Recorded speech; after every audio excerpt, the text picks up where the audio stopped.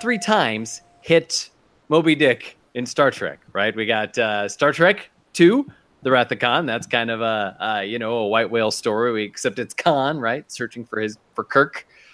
We got First Contact, right? I mean, they openly discuss Moby Dick. She even says, "Ahab, have you found your whale yet?" And I think the third time is today's episode, the Doomsday Machine. Here, where we have Captain Decker, who won't let the Doomsday Machine goes, man. And he is out to get revenge for all of his fallen comrades. I guess you can't blame him. Is this a Moby Dick story, or is it a Captain Hook story, where he's after the alligator with the ticking clock? Well, they're both kind of the same, really. I think they are, yeah. Well, anyway, welcome to this episode of the Brothers Trek About. As always, my name is Matt, coming to you from Austin, and coming from Houston is my brother Ken. Say hello, Ken. Hailing frequencies are open. Yeah, this is an episode that I don't think I had ever seen before. And if I had, I don't remember any of it, which is also possible. What a great episode this was. I had a lot of fun watching it. It was a really, awesome episode. Lots of cool stuff happening. I asked questions and then boom, they answered them for me. So that was even better on that one. This is apparently a beloved episode. One of the ones that always ranks really high when people are talking about, favorite episodes. James Doohan, for instance, said this was one of his favorite episodes. I think Entertainment Weekly marked it in the top 5 of their favorite episodes. So boy, oh boy, have I been missing out on this one, wouldn't you say, Ken? And of course, bits of it, there are elements of it that get recycled for Star Trek the Motion Picture.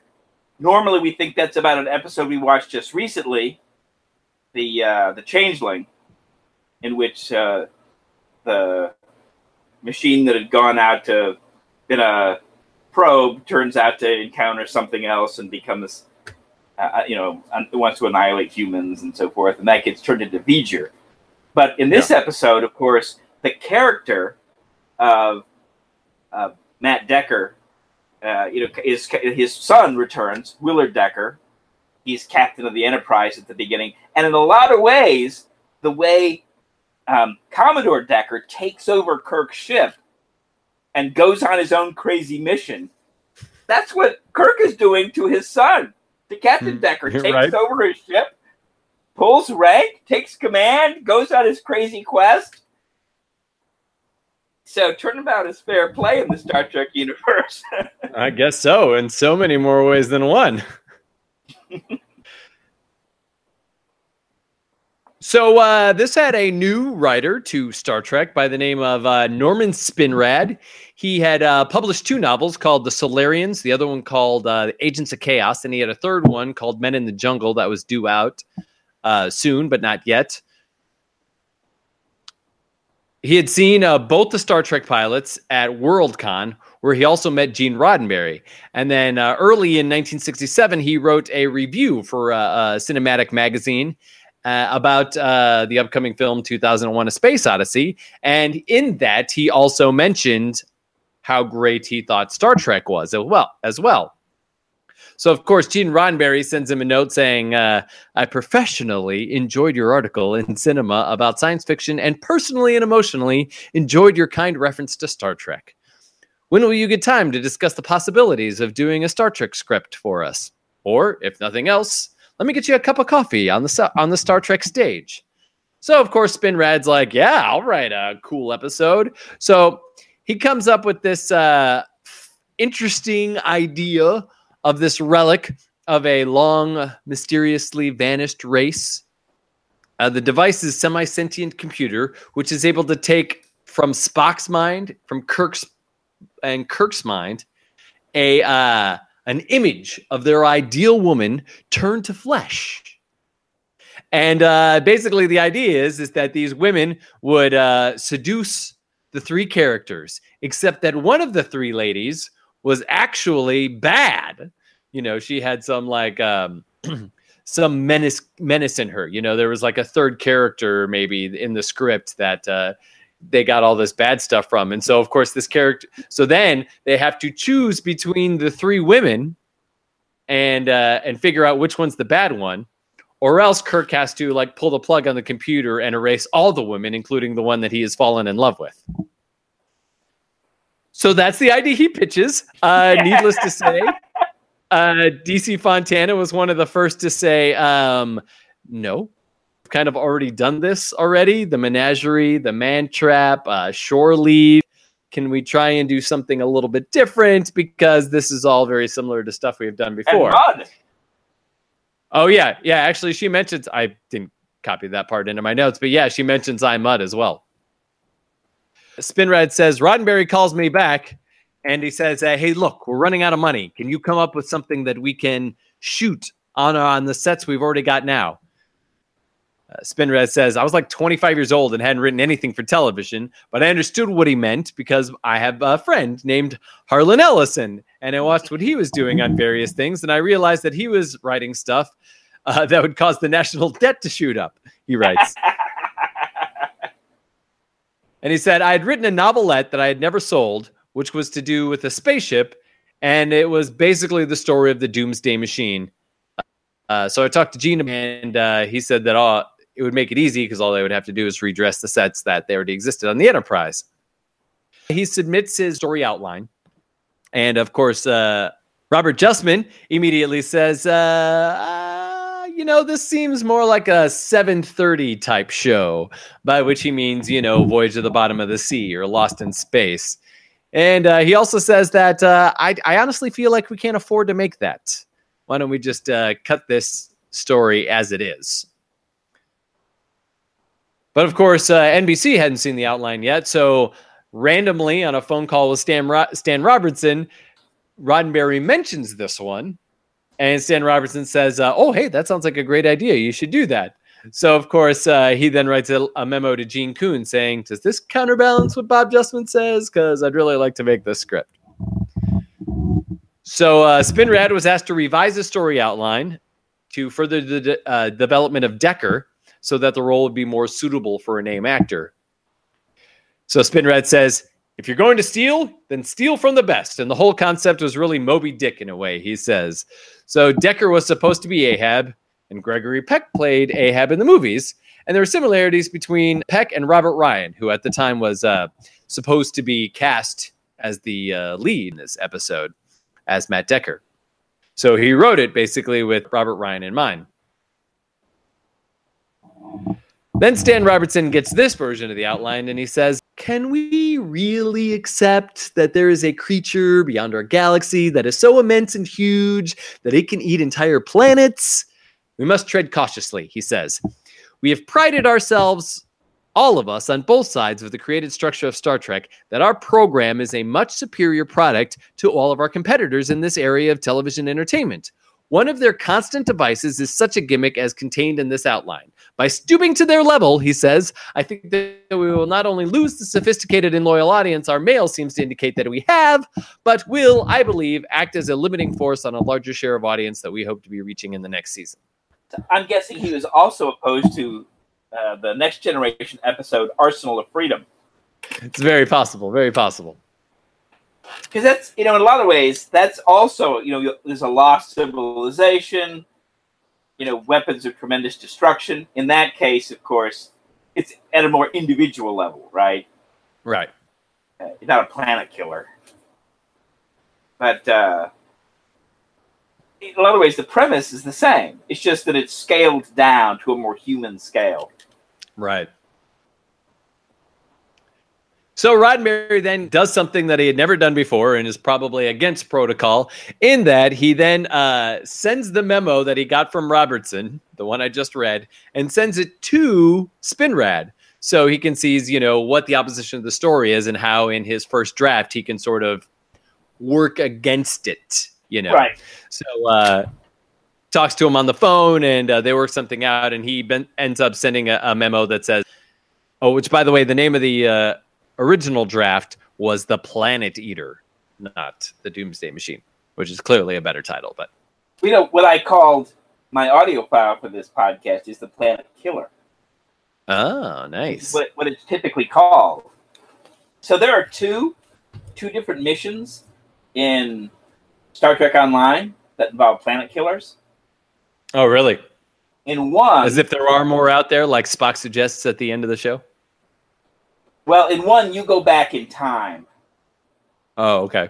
And you're running around in a original series era thing, and presumably, I don't remember whether it was a different one or whether it was the same one, but you just encountered it at a different time, and you're supposed to fight it.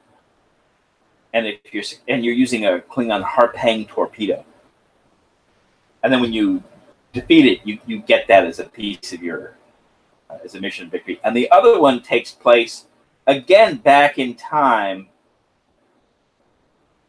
but I forget how far back. And the Romulans have captured one, and they're like trying to figure out how to use it as a weapon. They want to weaponize it, right? They want to figure out how to control it. And then you go back and stop them. Basically by turning the planet killer on this Romulan planet. Wow. And then it gets destroyed. And of course, it's a lot of fun to play as a Romulan, which I've done. You go down there like, hi guys. Wait, what are we doing? Well, I always hate when, so you represent like the good Romulans of the Romulan Republic, and you're fighting the bad Romulans of Tal Shiar, and that's where a lot of the story stuff involving, Diana, or Denise Crosby, because she's leading the evil faction. And I always, hated when we're like blowing stuff up and destroying all this stuff, all this Romulan stuff. But it's fun to like have the uniforms and wander around, and sure enough, at the end there, you face off against this planet killer. Oh, that's fun. It is fun. So it is. It's a classic episode and appeals to the fans. So DC Fontana had this to say about the first draft of the script. She says, there's a lot of talk in this one, something which may help in editing and polishing, because Spinrad didn't know how to write a script. So he's writing these like Shakespearean monologues almost, where people are talking to each other, where you might normally read a script where there's 1, 2, or 3 lines. He's writing like 10, 12, spaced lines in the little dialogue. And, that's just not how it works. She also says this, the opticals and the miniature work ought to drive us to the poorhouse, she says. On second thought, what they will probably cost we'll have to walk to the poorhouse, she says. So I wonder, what is the special effects cost on this episode? Oh, we'll get there. Because that thing looks like it's just a cardboard tube wrapped in tinfoil. It was a windsock that was that they basically did not cement, but what do you call the hard stuff? Plaster? Yes, plaster of Paris. So that's what it was. So interesting. But yeah, there's cool stuff. We'll talk about that in a minute because it's really neat. Some of the tricks that they used in this episode. Robert Justman went on to do another 12-page memo talking about the problems with this script. He starts it off by saying, "My feelings about this property are completely unchanged from our previous discussions when it was in outline form. As your associate producer, and even more so your friend, I earnestly entreat you to junk this screenplay and pay off the writer." Spinrad then is like, he gets the thing. He's got to write the second draft. So he actually goes over to Harlan Ellison's house and he says, "Hey, I've never seen a script. Show me what a script looks like." So that I had there weren't computers, obviously, back then. So there was no form that you could just follow. So he literally pulled out a bunch of Harlan scripts and started looking at them, saw what the dialogue was like, saw, how to write. Because he was also overwriting the, what happens. Yes, the descriptions of what happens in each scene. Some screenwriter I am talking. But yeah, he was overwriting. He was writing them like a book, So and it was making it hard for everyone to read as well. He enters. The cool breeze blows against his hair. He brushes his hand through his brown, silky hair as he looks coldly at the dark, right? Exactly. Gene Kuhn, too, also fed him this note. He says, there'll be great audience confusion in cutting back and forth from the Bridge of the Enterprise and the Bridge of the Constellation.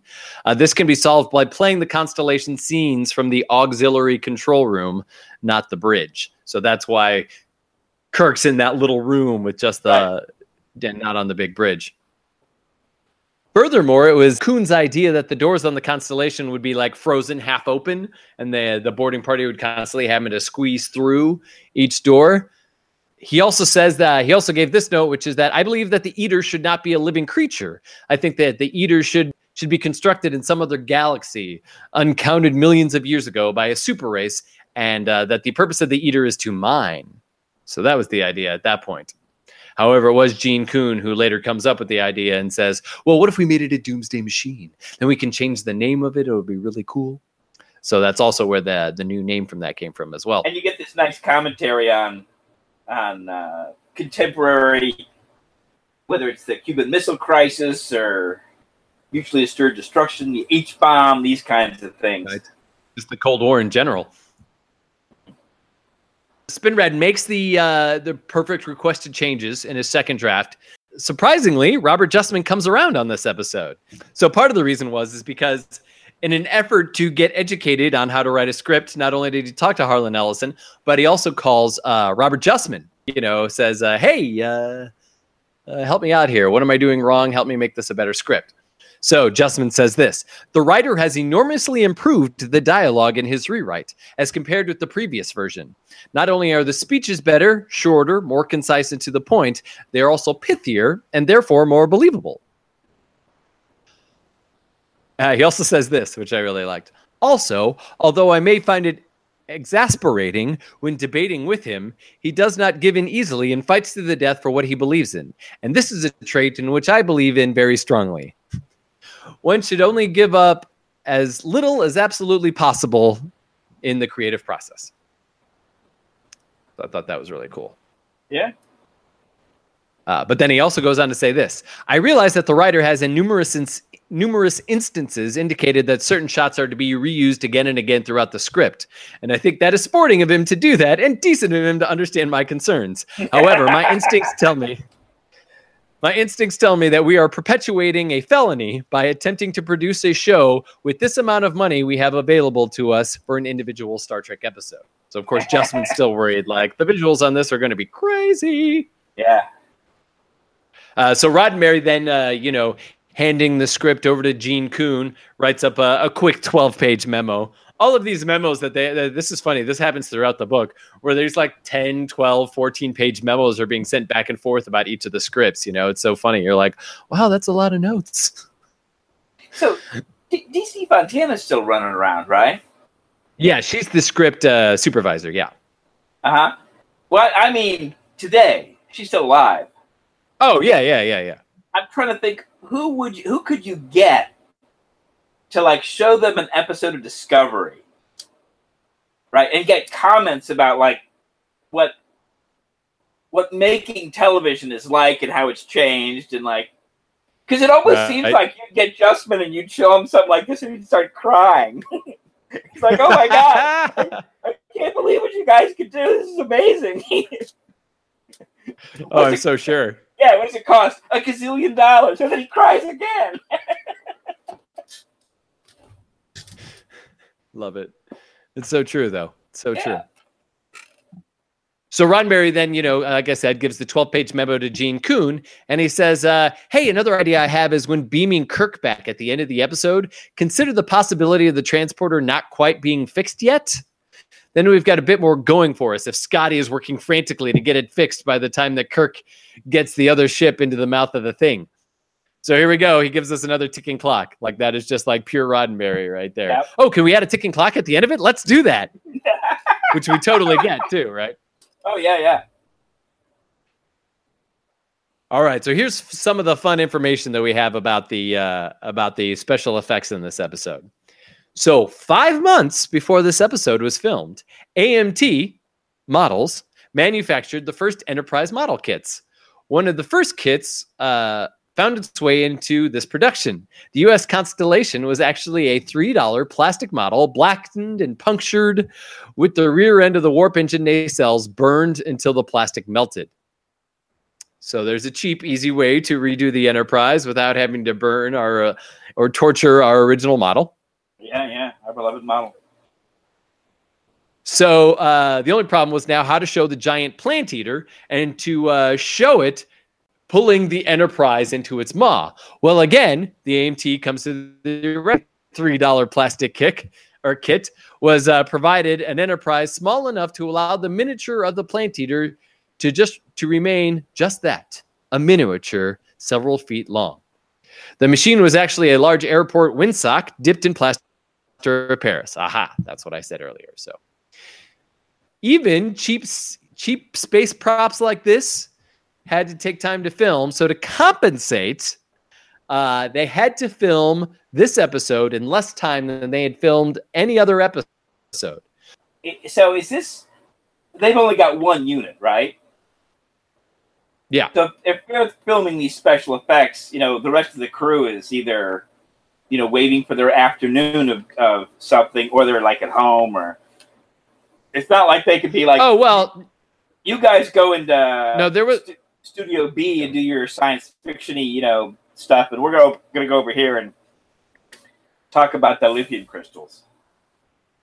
No, they did have two different effects houses working on Star Trek at this point. So, yeah, so they were obviously they had to wait till the episode was done so that they knew how much time they needed for each shot. But yeah, they it was done in a different place, definitely. So they offered Mark Daniels a bonus. They said basically, we'll give you another $500 to your salary if you will get it done in 5 days. So he took up the challenge. So William Wyndham at 43, he's the guy that they hired to play Matt Decker. He started on stage and was even William Shatner's understudy when he was on Broadway doing the World of Susie Wong. So that's fun. But Wyndham had played many prominent character parts, such as the prosecutor fighting Gregory Peck in To Kill a Mockingbird. So this is the second guest star that we've had from that movie.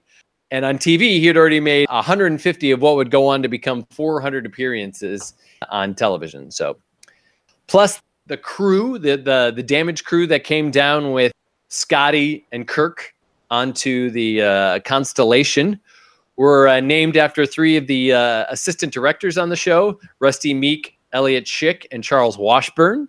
The guy who plays Washburn, his real name was Richard Compton. He was a bit player in the early 60s, and in the 70s, he became a writer, director, and producer. And his behind-the-screen credits include work on the sci-fi series Sliders and Babylon 5. He also directed Star Trek The Next Generation and The X-Files.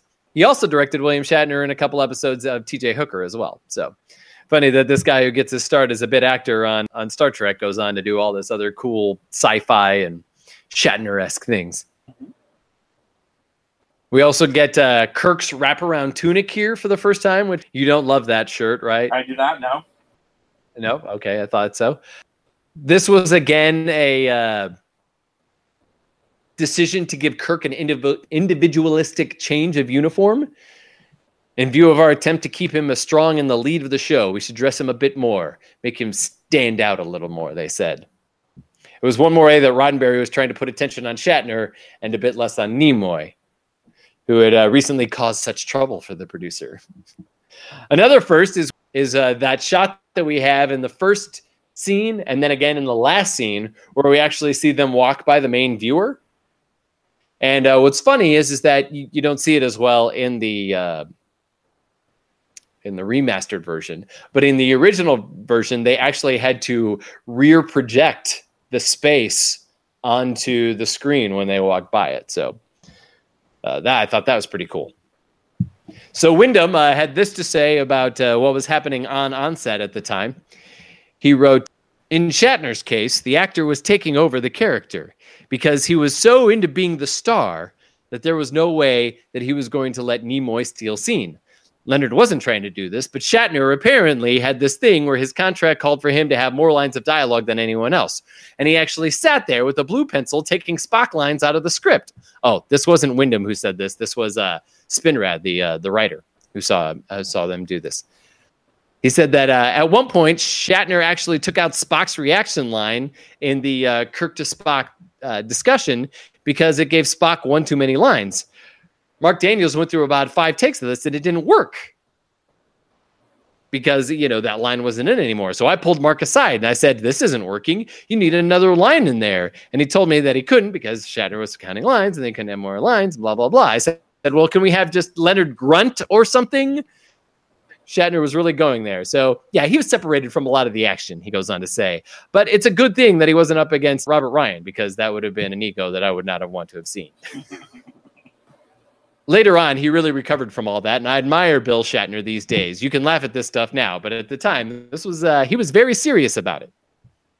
Well, they're putting him in a special costume. They're giving him a brand new shirt so he can stand out even more. Yeah, exactly. They're not helping the thing by feeding his ego this way. So then Wyndham goes on to say this about all of this. He goes, this happens a lot, counting lines in scripts and whose chair is bigger and closer to the set and where's my parking space, all that crap. I felt like telling them to get over it. But William Shatner, in his defense, he had this buzzing going on in his head, which of course we know is the tinnitus that was caused from the explosion when they were filming Arena, remember? But really? Yeah. We talked about that back in Arena. But so he had tinnitus going on in his head. Both him and Nimoy had it for years after it because of those explosions. Which at the time we were recording, you said, "Well, this just makes a case for CGI." Oh yeah, absolutely. And you don't have your actors out there getting tinnitus for the rest of their lives. No, why are we using real pyrotechnics? Right, exactly. Wyndham goes on to say, at the time he had this noise in his head that was nearly driving him nuts. Medically, they couldn't fix it, so it just went on and on. It was a real handicap to him, and it sure made him nervous. But then they go on to give this really great example. This was Jerry Finneman. This is Mark I don't know who said this. But here's another example of Shatner being all about the show, right? They say Shatner's sitting behind the console while Daniels and Finnerman discuss the best way to throw a shadow across his face. And abruptly, out of nowhere, Shatner suggests that the light be only across his eyes so that when he lowers his head, his face would go into the shadow, thus lightening the effect of his grief. This is after Decker dies. Daniels and Finnerman exchanged a glance. They tried it, and it totally worked. A little thing, perhaps, but it proved to me that William Shatner was a professional's professional. His first concern was always the story and the show. So that's a little nice, added bonus there. So Mark Daniels did indeed finish this episode in 5 days instead of the usual schedule of 6. According to Jerry Finnerman, Daniels made a bet that he could finish the episode in 5 days and succeeded and got his $500 bonus. The problem was that it caused a lot more tension on the set because he kept rushing through to get stuff done. No, let's go. We got to go move faster. This is especially problematic for Jerry Finnerman, who is our DP and our direct and our lighting guy. So it was really causing him a lot of problems during this episode as well. There's also that 3 minutes where there's nothing but sock puppets. Well, actually, funny that you say that because while they aren't sock puppets, the scene at the beginning when they're on the Constellation and they get hit with the beam and everybody sort of gets tossed about for a little bit, there's a shot of Scotty getting tossed about engineering that was actually stolen from another episode because they never covered it. So, great. Well, that's all I got in behind the scenes stuff, which of course is plenty. I think it's time to get to it, don't you think? I do indeed. Captain's log. Stardate. It's 5-year mission. So at the beginning of this episode, we get the tinkly music that we know and love. And then there's lots of people on the bridge, if you notice right at the beginning. A lot of people rushing about. There's two different female yeomans walking about. I assume they're yeomans. I shouldn't assume that. But there are two female crew members walking about. We get a different lady, Lieutenant Palmer, I think is her name, on communications. And even more oddly enough, there are two guards just randomly standing by the turbo lift, which we've also never had before. So Lieutenant Palmer then, she's telling us about a distress call from something named the Constellation. Spock goes on to tell us that the entire solar system has been destroyed, where we charted 7 planets last year. Matt Decker, we find, was the Constellation, or was the captain of the Constellation. So I looked it up, and sure enough, in Gene Roddenberry's novelization of Star Trek: The Motion Picture, Will Decker is identified as Matt Decker's son. William Decker says this: "It hasn't been easy for him to live down the old man's legacy. Apparently, losing a Federation ship is still frowned on, whether it's the captain's fault or not." I was like, is that the only thing he's getting over, is the fact that the captain lost his ship? Or maybe it was his like half mutiny over the Enterprise, or the fact that he like drives a shuttlecraft into the... we lose a shuttlecraft too. That's right. Although those seem kind of like it's okay to lose those. Yeah, they seem pretty expendable. So then they find the beacon to the Constellation, but there's no response. We get this really cool shot of the outside of the Enterprise, and there are asteroids, which I thought was cool. That's a nice little touch in a solar system where that has been where planets have been exploded. They find the Constellation. Oddly enough, it too is a Constitution class.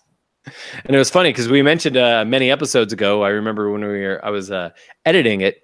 It's just the perfect thing to have those other Constitution classes floating around to make everything so much cheaper. The Constellation looks like it's been attacked, they surmise, and the Enterprise then goes to red alert while we go to credits.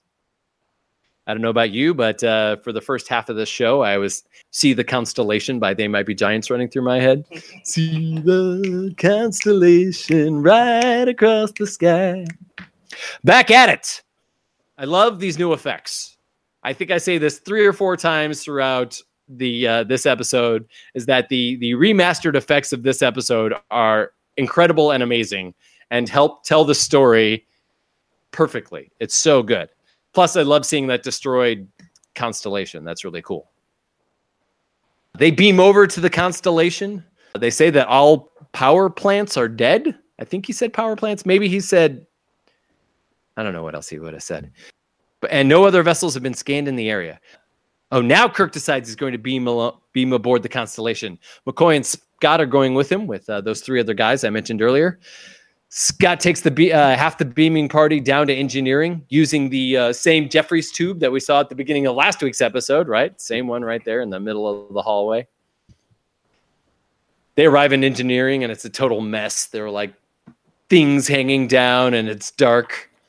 Kirk and McCoy continue to walk through. There are no signs of life. There's no like coffee laid out, or anyone looks like they were in the middle of anything. Whatever happened did not happen without warning. No bodies, they say. No survivors either.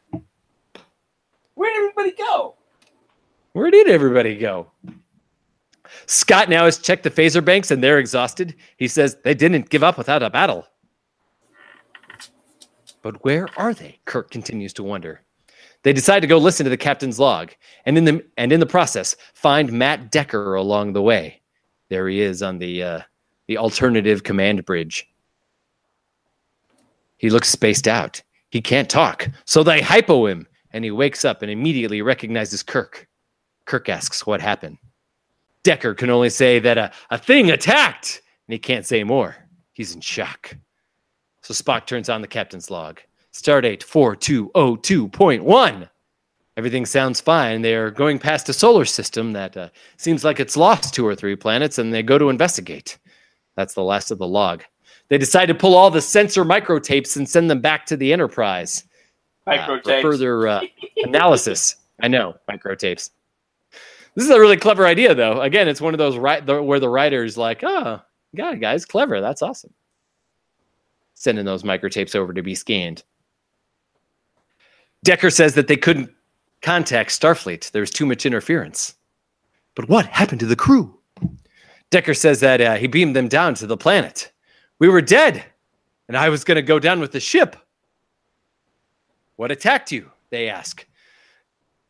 They say there is no devil, says Decker, but I saw it. Where's your crew? They then ask. On the third planet. There is no third planet. Don't you think that I know that? He says. There was, but there's not anymore. They called up, but the transporter was out. I couldn't help them, he says. Jim's about to console Decker, right? But then Washburn steps in with a report. The antimatter crystals are short-circuited by the machine, they think. Is it alive? Is it a machine? Decker says, both, neither, I don't know. The fourth planet was being eaten up. We scanned it, and it was pure anti-proton beam. Absolutely pure. The purest you've ever seen. Whatever that means. Spock now calls over to the ship, and his hair, especially in this one scene, looks a little longer. And it doesn't quite have the straight cut on it. There's like almost a little bit of V in the front. Just notice that. It looks really cool, though. I really liked it. Going full Romulan. Almost, yeah. He tells us that it's like a robot weapon whose function seems to be to smash planets and use them as fuel. It has come from outside of our galaxy, he says, and if it follows its previously set course, it will hit the most densely populated part of our galaxy. But why would anyone build this? Bones? You ever hear of a Doomsday Machine? Says Kirk. No, I'm a doctor, not a mechanic. He said it. He said the thing. Kirk tells us about a device that was to act as a deterrent, never meant to be used, like the old H-bombs used to be. Then we get this dramatic chord.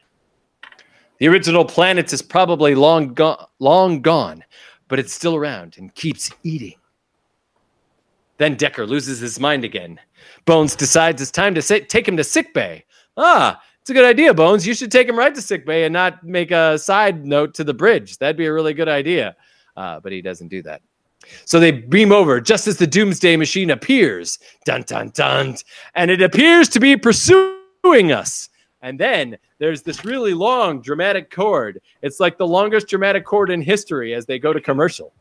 So, of course, Dr. Strangelove came out in 1964.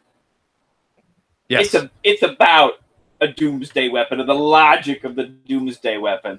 You have a weapon that, like, you can't shut down, it's going to be totally effective, and it's, like, machine-like, so total deterrence. And so this is I think, the idea they're playing with. So at this point, we know that this thing is supposed to be miles long. That's what Decker says. I don't know if that looks like it's miles long.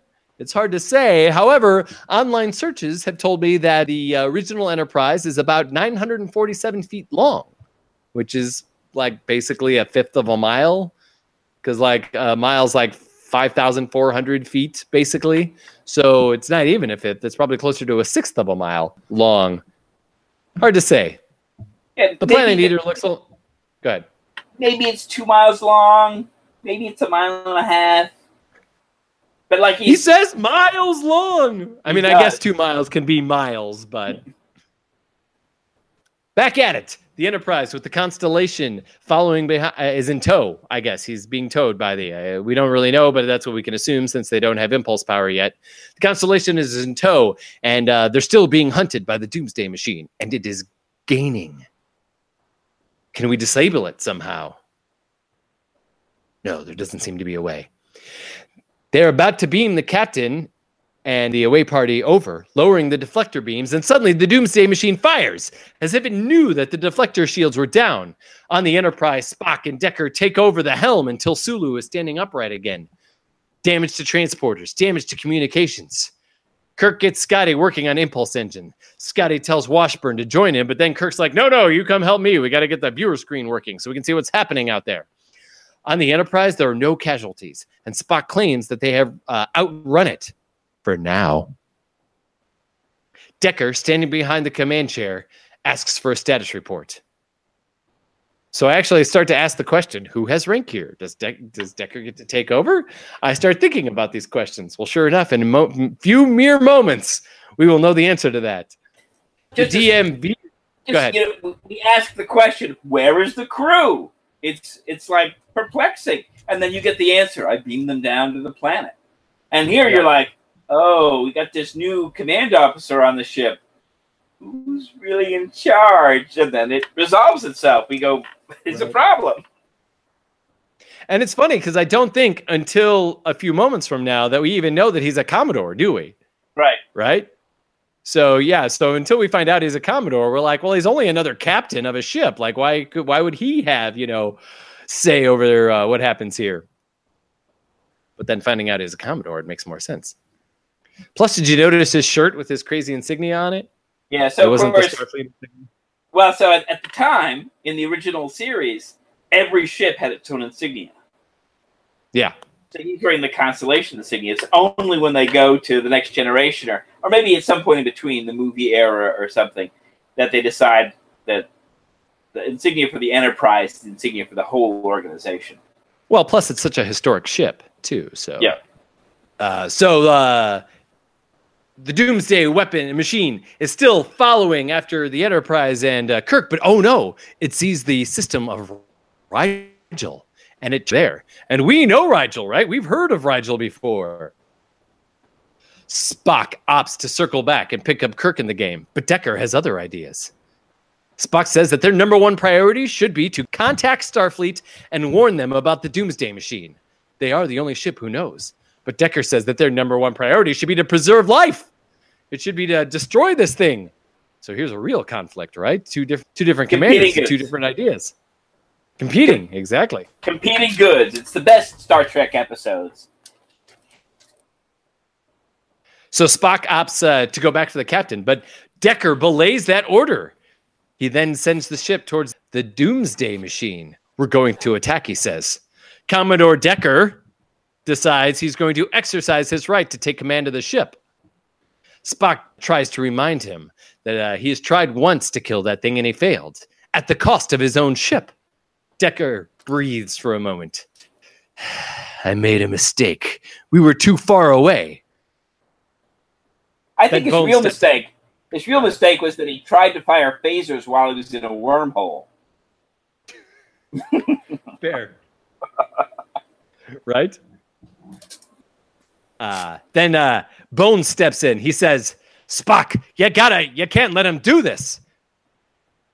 Decker says, Doctor, you are out of line.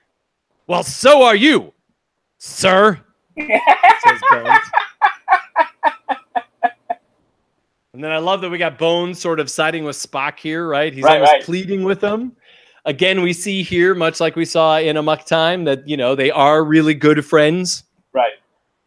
Spock tells Bones that he could relieve Decker from duty if he could produce medical records to prove that he is unfit. See, so Bones, had you actually taken him to the sickbay in the first place,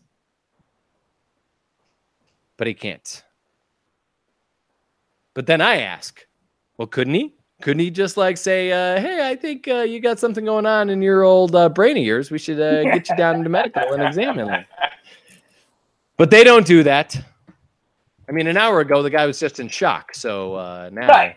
And you think, when a captain loses a ship, the next thing you don't do is, let him take over a new ship. Exactly. And while it's possible that there aren't rules against that, as of, let's say, Amok Time last week, right? It's hard to imagine after this incident that, Starfleet doesn't, pin a few more regulations.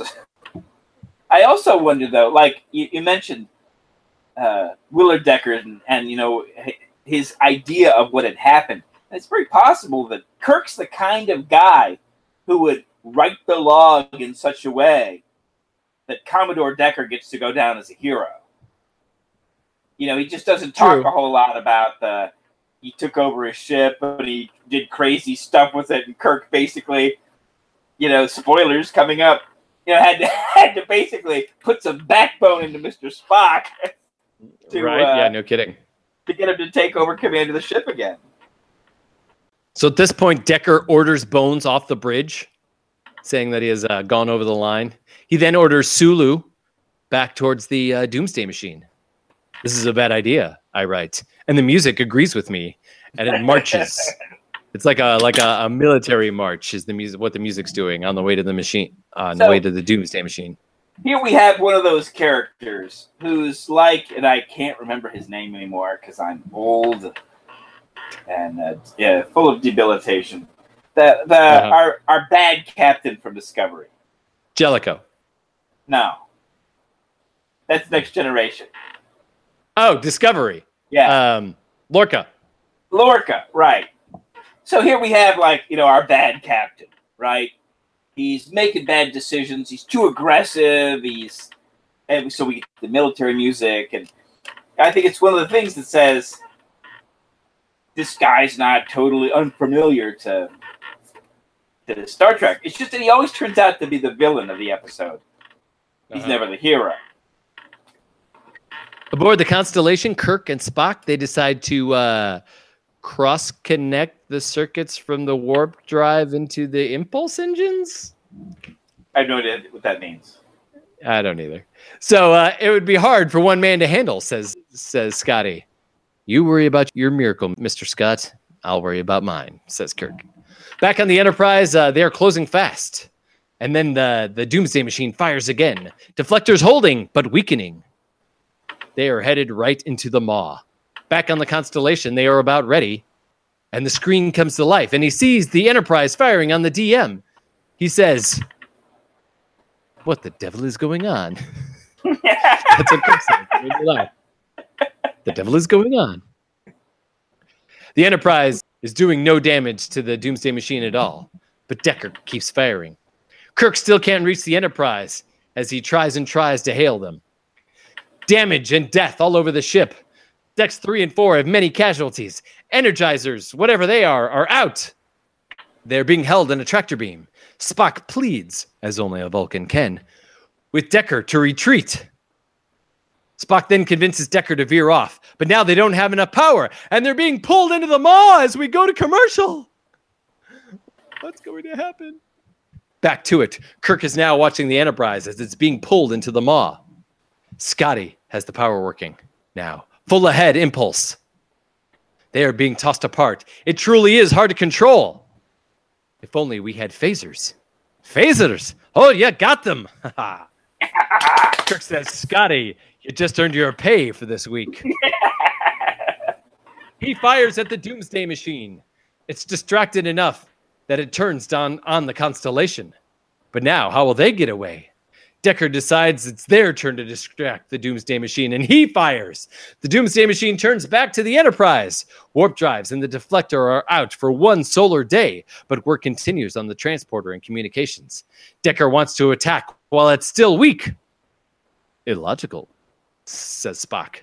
He prefers to let the Rigel system go and get Starfleet to come and help and intervene. Then communications open up. They contact Kirk, who's like, where's Spock?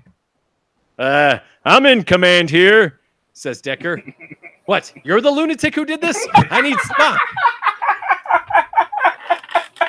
Kirk is so Kirk in this, right? I know. I love it. Yeah. Decker comes back with, but I'm in command. And Kirk comes back with, just give me Spock already. So Spock gives him the damage report. Down here. It's like, you guys don't get to talk amongst yourselves. Yeah. No, come down here. Yeah, come down here. Sulu reminds us that it's gaining.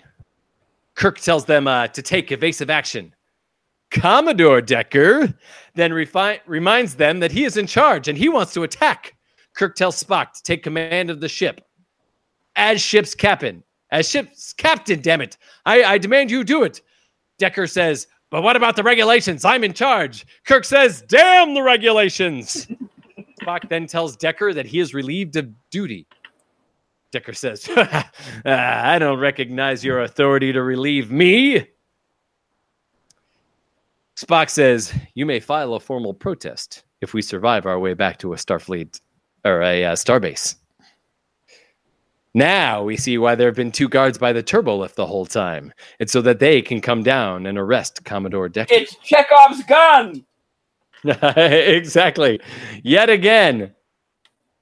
Now, I think one of the things that happens here is that when Kirk is out of the picture, Commodore, well, he can pull rank, he's got regulations, nobody wants to get in trouble. And so people are like, okay, well, we'll do what you said, because it's like, but when it's clear that Kirk is like, no, you're out. Then when Spock says, you're out, all the rest of the crew is like, yeah, Kirk said you're out. We're going to listen to our captain, man. Yeah, exactly. He's going to do something much more sensible than you. Like the Corbinite maneuver. Exactly. Decker looks to Spock and says, "You're bluffing."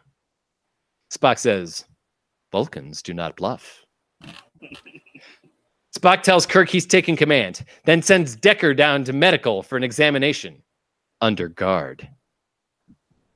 Then, with a fake cough, Decker sucker punches Montgomery. A fight ensues, leaving the guard knocked out cold and dragged into a separate room. Spock takes the Enterprise back towards the Constellation.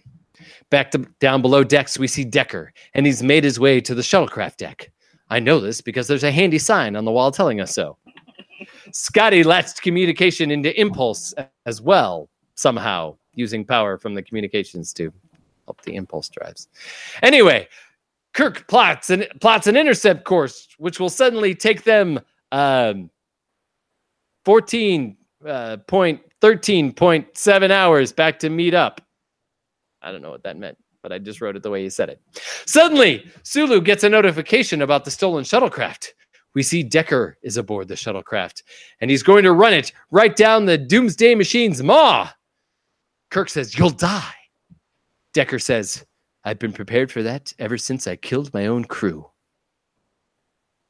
Kirk says, "No one says that you're responsible." Decker says, "A captain is responsible for the lives of his crew and their deaths." And then we get this nice push-in while he's saying that from the camera. It's really cool. Spock says he won't succeed. Kirk tries to convince him not to do it. He says the Federation will be stronger with you in it than without you. But Decker does it anyway. His shuttle is destroyed and the Doomsday Machine still lives. Commercial. Back to it. Kirk says, "Geez, Decker died for nothing." And then Sulu notices a drop in power. Maybe it wasn't for nothing.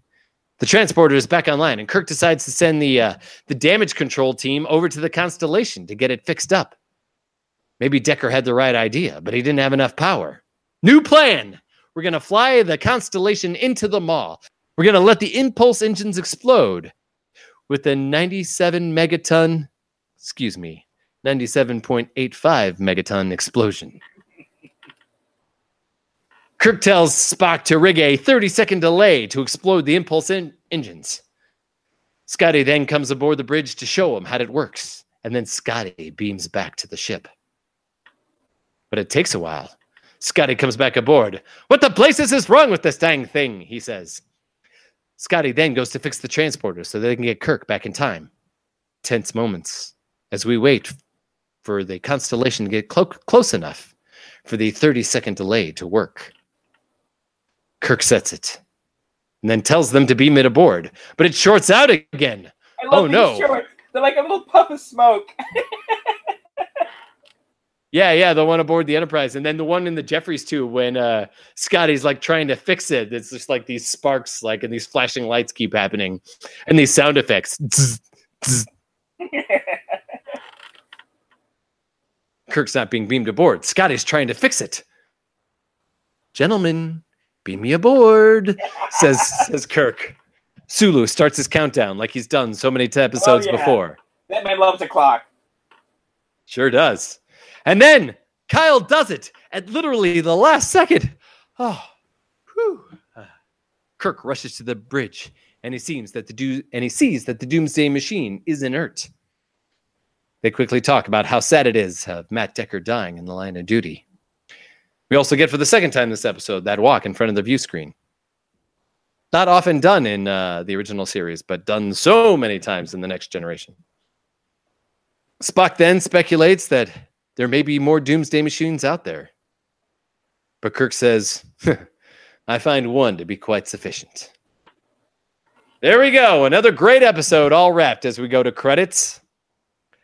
And another episode with no B story, if you notice. I mean, there was sort of one, right, with the Decker Spock thing, but it was, it comes out of the storyline. So it works really nicely here. And now your question from earlier. With the numerous photographic effects needed, the Doomsday Machine came in at a total cost of $176,336. It magically came in $8,000 under budget. Woo! The first episode of the second season to not exceed the money allocated by the studio. The second season deficit also dropped because of this by $11,453, down to a mere $112,000 over budget. Still almost one full episode over budget. Roddenberry, Kuhn, and Justman need to find more bargains like this for the Doomsday Machine, says Cashman. Doomsday Machine was one of 5 episodes from 1967 to be nominated for a Hugo Award. As I said, Entertainment Weekly picked it 4th on its best Trek ever. Also, Jimmy Doohan said that. He said this. For one thing, it had William Wyndham in it. He's a very good actor. And it was a very strong role for him. A very self-tortured character, very driven, and a strong statement about nuclear weapons. And the effects were extremely good. That this was an epic storyline for television. It wasn't a standout role for Scotty, but it was okay, and I was pleased. I saw it not long ago, and I still consider it to be a very exciting television, he said. I like the idea that Doohan would be like, what's on TV? Hey, it's an episode of Star Trek. Let's check it out.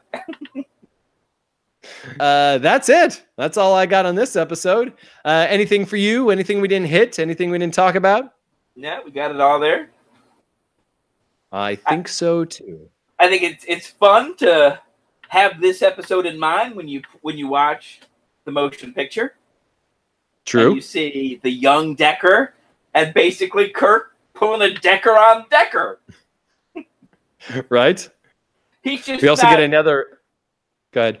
He's just, he makes the mistake of trying to fire the phasers in the wormhole, which was, dangerous and bad. But by the end of it, of course, Kirk is in Kirk form and he saves everybody. That's fantastic. So exactly. Well, so not only in this one not only in the motion picture, do we get a satellite or a giant thing that's taking over the galaxy. Or looks like it's going to, destroying everything in its path. But we also get that satellite from Star Trek 4, too, that does the same thing.